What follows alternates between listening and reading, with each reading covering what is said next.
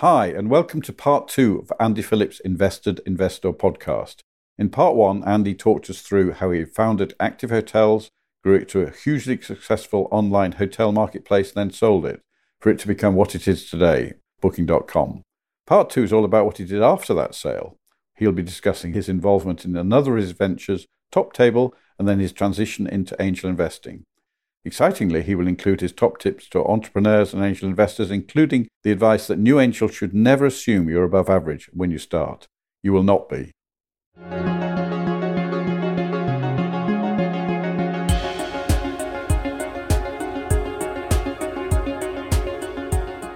So that happened, and then I was working with a lady called Karen Hansen, who was the founder of Toptable. She had a very similar culture. She'd grown it largely from cash flow to be, and it's an online restaurant booking business, which is very, very similar dynamics actually to the hotel industry. I used to frustrate her a lot by always referring to restaurants as hotels by mistake.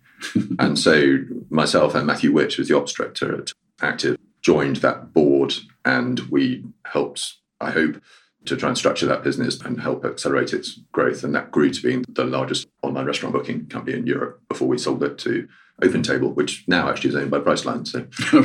So how long were you still at Priceline? A couple of years after the... I set up the board, I think, in 2006. Okay, and then you went, and you'd already on Toptable at that point. Yes. And how long did you stay with Toptable then? Stayed with Toptable, we sold in 2010, so for 5 years or... But you were non-exec? Yeah, so I was non-exec. I wasn't exec in the team. And I found that quite a difficult dynamic at times because I'd been used to being chief exec. And I didn't like to think of myself as a dictatorial chief exec, but I was used to making decisions here. And suddenly that dynamic of being chairman rather than chief exec is very, very different. You're trying to make sure the chief exec has heard what you're saying, but then it's ultimately up to them to make the decisions. Now, Karen is quite a strong character and didn't have a problem resisting when she disagreed with me, and you normally made the right decisions anyway. So she was a very easy person to be an introduction to, but I did struggle with that transition for a while. And slightly in parallel to that, I'd also co-founded a company called Reevoo with a friend, Richard Anson, and 2 people from Active. Reevoo, that's R-E-V-O-O, is it? R-E-E-V-O-O, yes. which we thought was sort of trendy and googly at the time. And Reevoo, it's a play on the word review, is it? Yeah. So it collects user-generated content from big brands. Now, it didn't do that when it started, actually, but that's what it's pivoted to do. Okay, so you're sort of starting to go plural at this point. And where does angel investing come into this? Angel investing, I drifted into it. I'd love to give you an argument that all my career decisions have been thought through, but actually, the criteria for an entrepreneur when they're looking for an angel investor is they want someone with operational experience or knowledge of their marketplace, but most critically, they want someone who's got money. And it was obvious that I had money, and so you start getting approached. I don't want to suggest it's entirely altruistic. You're obviously looking for a return, but there's quite a big element of altruism from quite a lot of angel investors, that if you're going to make an investment that's yield return, you're far better off putting it in property historically and just sitting back and ignoring it. So the motivation for angel investing is partly to stay involved and current with the scene, but also partly to give something back. And my angel investors and my board have given me massive amounts of advice and support when you could argue it was irrational to do so. And I did feel, and still do feel actually, that it's now once you've, in inverted commas, made it, there is a responsibility to give something back to the ecosystem as well. So, well done. What a statement to make. Thank you. Right. You haven't said that before. That's excellent. So when did the angel investing start then? In 09, 08? No, probably from 2005, 2006. Okay. So I put some money into Reevoo very early on, which I can argue at least was an angel investment. And actually the best piece of advice I got given back then, I got lots of advice actually, and one of my tips for other angels is to go and talk to lots of angels before you start, because you can get some really valuable advice. John Bates gave me some brilliant advice. John works at London Business School, and he was saying, if you are going to do an angel investing, then start slowly, because I can promise you're not as good as you think you are. and he was absolutely right. My first couple of angel investments were disasters largely. So he helped me not to lose too much money. I think his statement of success in angel investing is not losing all your money in the first couple of years. And that advice certainly weighed quite heavily on me. And then Simon Murdoch was also pretty instrumental. So he's at episode 1 now. Yes. I'm sure you know him. I do know. Yeah. And he won't remember, but I remember talking to him at the beginning, and he was saying, if you are going to do angel investing, then make sure you make at least 10 investments, because they fail for all kinds of reasons that you can't predict. Yeah, and you need the numbers to start working with you. So again, he set me off on a route that made a lot of sense, or makes a lot of sense in retrospect. At the time, I took it slightly on faith from him. How were you sourcing your deals then in the early days? Most of them were from marketplaces. So because I'd sold the marketplace and Booking.com, it became quite high profile over that. time period, people were beginning to approach me because they knew I was involved. And then I'm trying to remember when I joined Cambridge Angels, probably about 2007, 8. I don't know. Before me, I think, yeah. So I also got some deal flow by Cambridge. And London Business School. Andy 100. And then I was teaching at INSEAD as well. So I got quite a lot of deals from the business school community, which has been a blessing and a curse because I was teaching at INSEAD and LBS. At the time, I was explaining what I was looking for, or what I thought made a good business opportunity. And then because they know exactly what I'm looking for, the pitch always looks brilliant.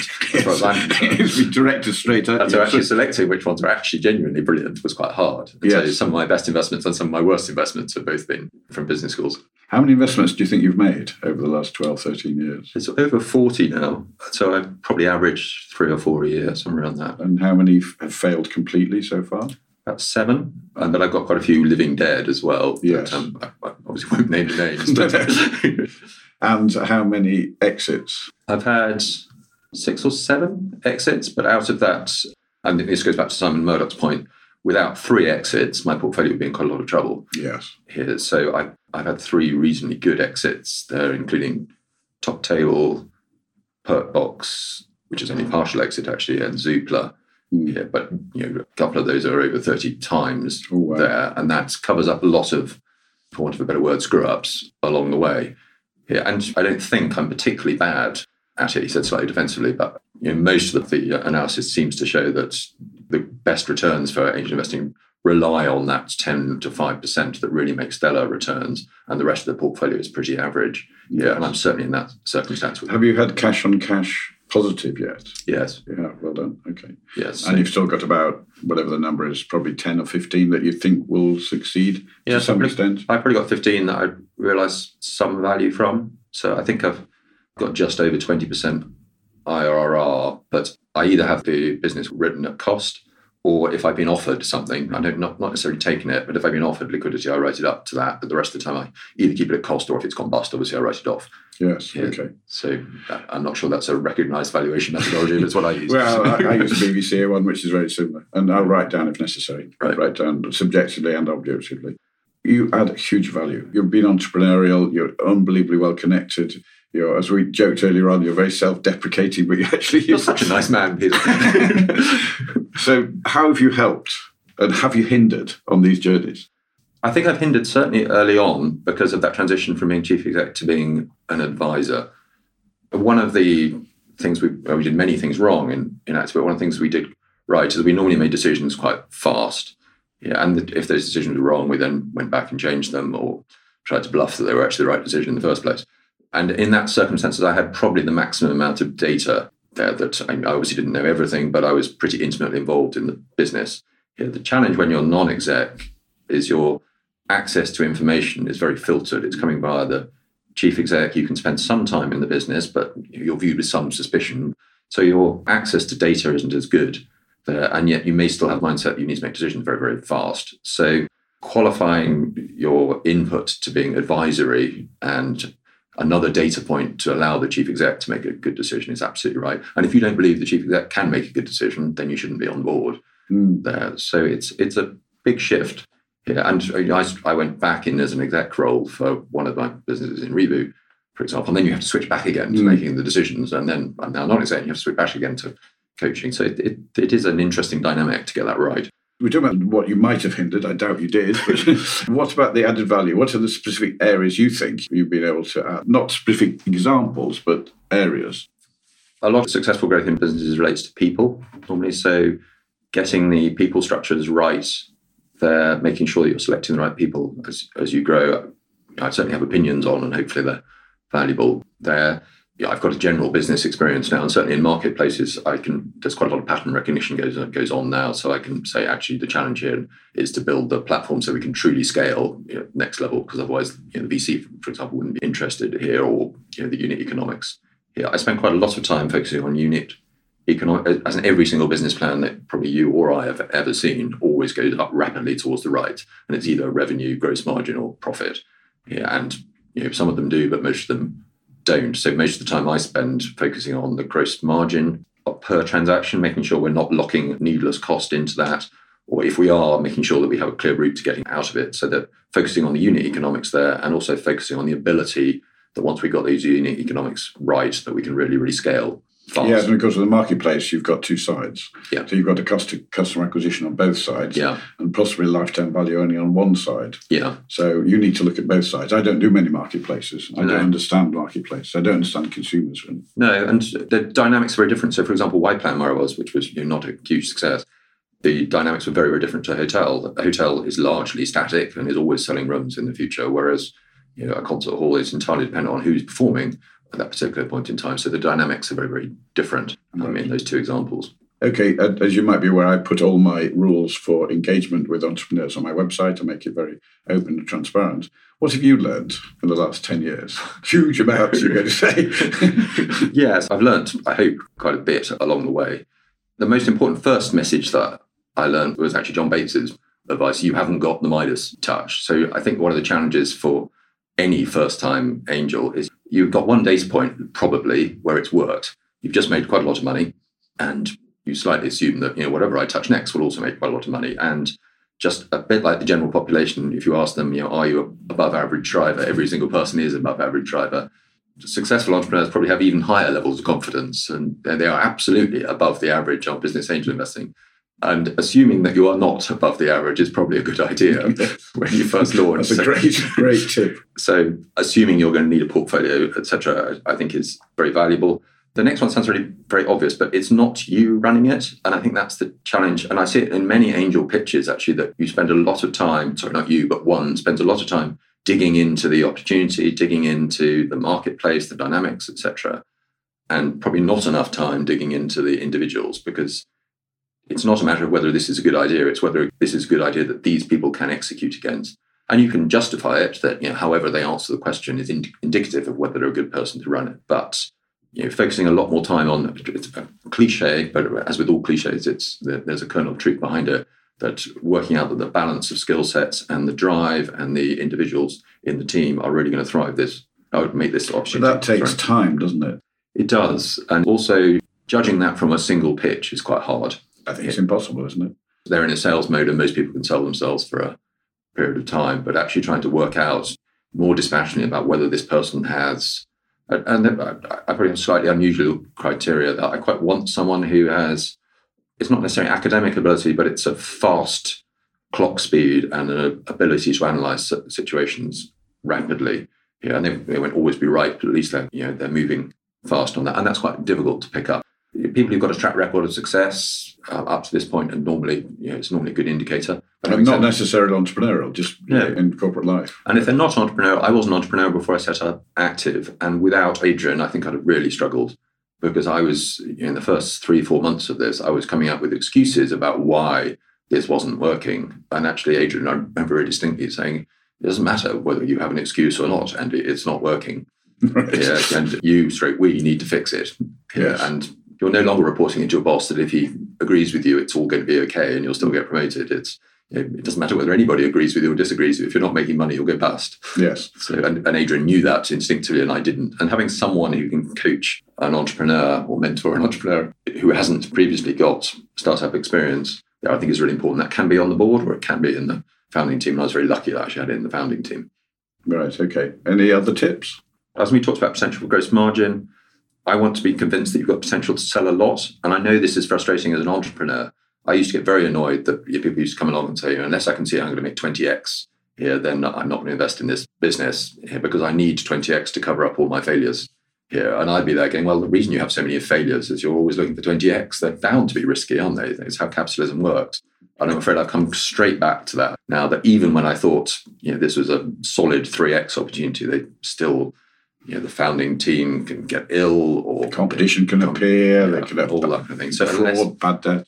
So unless you have that real sense of ability to scale here and protect yourself when you're scaling, which is why I know you invest in a lot of IP-rich businesses, and I have the same penchant here, but alongside marketplaces, you want a barrier to entry that means you can get a very, very significant business here. And being crude about it, it's so it can bail out all the failures that I've made as investments along the way. I'm very nervous if deal momentum, I'm still a sucker to it, but I've made investments in the past, which I won't name, but where there's been huge traction to get in on the deal. and you sort of stop thinking and you're more concerned to actually lever yourself into the deal. Fear of missing out. Yeah, and it's a brilliant tip as an entrepreneur. If you can get that feeding frenzy, both with angels and VCs, your funding round is done pretty much. As soon as they switch from, is this a good opportunity to, can I get in on it? That's the point at which you've won. However, as an angel, I recognize that I'm susceptible to it, and I try and steer away a bit, or at least carry on doing the due diligence properly. And back out. And back out. Even if the crowd is in. Yeah. Okay. And that takes a bit of self-belief at times. Maybe a less obvious one is fellow investors. So I've had a couple of opportunities where, just as you want the exec team to be aligned, having all the stakeholders aligned back to where you're trying to get to is important. And particularly one of the big clashes, occasionally at least, between angel investors is some are very, very reluctant to work with VCs, for example, along the way. And actually, I find VCs relatively easy to work with. I appreciate that's a slightly unfashionable thing to say, but they are behaving logically. In most cases, they are trying to optimize the return. You might disagree with their decision, but the mentality or the objective is very, very consistent. For angels, it's a more disparate group. Some people are running it because it's something that they are passionately interested in, or it's almost a hobby here. Some people are doing it as pure investment. Yeah. Some are doing it to try and find a job, actually. Yes, and some have a naive belief in the chances of success. And so, one of the joys about working with Cambridge Angels is, broadly speaking, everybody who makes an investment through Cambridge Angels knows that they have a very significant chance of losing all the money, and it's not a surprise. Whereas I've had angels who've invested who didn't have that expertise, and it's caused the founder a lot of problems when there's been a down round or something has gone wrong. So your fellow investors is quite important. And then a very wise person from Cambridge Angels, actually, Raja, gave me some advice once, which is a brilliant piece of advice, and I wish I'd thought of it, which is, if your investment thesis requires a change in behavior from the founders or the executive team, do not make it the investment. It just doesn't. Change of behavior. What's an example of that, do you think? This probably applies more to follow-ons than to the first round, that if the business has been run in a particular style or with a particular focus here, and you're requiring the chief exec or the top team to change the way they operate in order for you to justify making the follow-on investment, don't do it. Yeah, and as with all rules, they're there to be broken. But whenever I've thought, actually, this is a real opportunity if we could change this, it's no good me thinking that unless actually the chief exec is coming along and you genuinely believe that they're going to. So that's interesting. So that's investor-driven pivot, effectively, as opposed to exec team-driven pivot. Yeah. Okay, that's very interesting. So you're saying basically shareholders in that situation in principle are wrong. Not wrong because they'd chosen the wrong direction, but wrong because they're trying to impose it on an exec team that hasn't necessarily bought into it. Yes. And for example, if you're expecting the communications to dramatically improve in the business in order for it to be more effective, or the style of management to change in any material way, however much the founder says that they want to do that, changing behaviors is actually quite a hard thing to implement here. And I agree with Raja. I think it's quite hard to rely on that. Right. If you're going to make a follow-on investment. Right, okay. So, Andy, have you got any more tips for angels? I guess the only, and this was a surprise to me, and maybe it wouldn't be to other people, but it's obvious in retrospect, but your good businesses when you first start out, so you've made 10 investments or whatever, here, your good businesses are likely to take, I think the average is now 14 years, but certainly 10 years or so before they make you a return. But there's a rather depressing period over the next 2, 3, 4 years where the bad ones either can't raise further funds or just give up. Yeah, so your losses are much more evident much earlier than your successes. So you kind of have to keep your nerve over that time period and keep your cash in reserve, because otherwise you're just going to run out of cash over that time period. So planning for that, I think, is the sort of trough of disillusionment. Yes, exactly. Used in a number of other fields. Yeah. And then there are an inordinately large number of people looking for money. So again, being quite focused on what you are looking for and what your edge is, for want of a better term. So I run marketplaces and I've invested in marketplaces, and that's kind of where I sit. And I've got a bit of a technical background as well, so I invest in technology as well. But there are opportunities in every walk of life, from running new hotels or leisure centres or deep tech businesses. So actually working out where you're going to focus and building up the deal flow and the network and the contacts in order to be successful in that. And that's often, most angel investors, I think, are entrepreneurs statistically. And so that's often where you've come from. So you often invest around that, where your deal flow is probably... That's probably not quite true. The most active angel investors are entrepreneurs, but there's a lot of passive money there as well. Yes, you're probably right. By number, they're probably by quantum, I guess. They're probably the active ones, but are entrepreneurial. Okay. And tips for entrepreneurs. You must have, over the years, I don't know how many pitches you've seen, how many entrepreneurs you've spoken to. It must be hundreds, might be 1,000 even. So give us some tips for the entrepreneur. I guess it's guidance a bit on what I'm looking for here. And this is going to be contradictory, so apologies for that. But I'm looking for absolutely exceptional people who I want to believe can take it through to exit. If I think they're good at running it for 2-3 years, with the possible exception of a technical founder, you bring in a general manager, chief exec or something with time. But if there's a chief exec who has got a general management background, I want to believe that person can take it through to the full distance, because my track record of switching chief execs, etc., is not good. And I think a lot of VCs say the same thing as well. So I'm looking for people who are delusionally almost ambitious. They've got a very strong sense of self-belief, but coupled with some self-awareness and self-questioning. So there's always that sort of cliche of strong opinions loosely held here. And I'm looking for that kind of schizophrenia that absolutely they can stand up in front of a team of 200-300 people and lead them over the parapet, if it were, but also step back and go, I don't know what to do in this circumstances. Can I get some advice? And that's quite a difficult thing to find in an individual, but most good entrepreneurs, I think, have got it. I have reasonably strong opinions on how I'm approached. And I'm sure you do as well, I get approached by lots of people with strange business plans on LinkedIn, and it's an incredibly unproductive way for the entrepreneur to get hold of me. I don't have time to go through them all. And also, to be frank, if that's the best way the entrepreneur can get to me, one of the big challenges for any entrepreneur is you're always selling something to someone. You're selling to your staff to try and get new people. You're selling to customers, etc. And a key asset to that is how you get the contact, whatever. And LinkedIn, I don't think is the best way for. So I'm sure we have the same answer to this, but what is the best way of getting at you? Through a contact. Yeah, so using your network to get to you. I know that discriminates to people who have good networks, but on the other hand, I also think good networks are very important for running the business. So it's discriminatory, but I'm afraid it's discrimination I stick with a bit on that. I think angels are different to VCs to some extent, but I think also the personal chemistry between the founder and the business angel is very important as well. I want to believe, maybe delusional as well, that I can add some kind of value or I can work with this individual. And if the personal chemistry is not there, then I don't make the investment normally. I want to believe that this person can be someone that I can pick up the phone to here, and similarly vice versa, that will pick up the phone to me and say, I've got a problem here, can you help? Yeah, and it's not saying there are investments I've made where there are other people representing the company on the board. Yeah, and I don't want to interfere in that, but I do want to believe that that person is open to advice and is someone that I would enjoy working with. And that's self-indulgent, but I'm partly doing this. If you're just making investments for return, you shouldn't do angel investing. And so there's an element of personal preference. I just want to work with people that I like. Enjoy, the pint of beer test, I call it. Yeah. Even though I don't drink beer. And I guess the other advice for entrepreneurs is we all see many, many deals, and I say no to an awful lot of very, very good deals. And so it's a kind of plea, please don't be offended if I say no. It is as much my fault as yours in that circumstance. But I have had people who have said, or I've said no to, who've been very, very upset or feel betrayed by it, whatever. And I've also had situations, I'm sure you have as well, where people have thought I was investing, not because I said I was, but because they thought I looked enthusiastic in the pitch.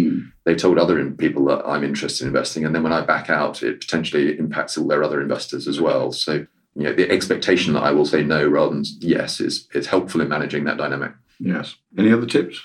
Yeah, well, grovelling sycophancy and some free gifts as well. I like that as well. Good, Andy. Well, I'm going to ask you a question which you haven't prepared for here. Right. I am about a decade older than you. What are you going to be doing when you get to my age? I'm rather impressed. I think actually about the time I retire or stop doing this, I'll probably have got quite good at it. So I think I'll probably carry on angel investing. Part of me really, really wants to go back and set up a startup again. But a bit going back to our previous point, every driver thinks they're better than average. The stats are absolutely against older founders, and I'm aware of that. So certainly for consumer businesses, I think it's very rare to get a consumer-facing business. But the stats are pro-serial entrepreneurs. Where's this age, experience thing? Where's the tip over? Is the one? I think where that goes is you get slightly more involved in a couple of startups, but you're working with a chief exec who's under 35, I suspect, for a consumer business. And it's my selfishness on that when I have gone back in an exec role, I'm not good enough to do it without worrying about it and working long hours. So I end up working evenings and weekends again. And I definitely have a conflict with family life on that. Exactly. You have 3 children under 10, are they? Or? Yeah, no, 3 under 10. And you do protect your family life well, don't you? I try. Yeah, I'm just not sure my wife would agree, but I try quite hard to protect it well, yes. Andy, this has been a real pleasure. The audience and me have got so much from this. Thank you very much indeed. Thank you very much. It's a pleasure to be invited.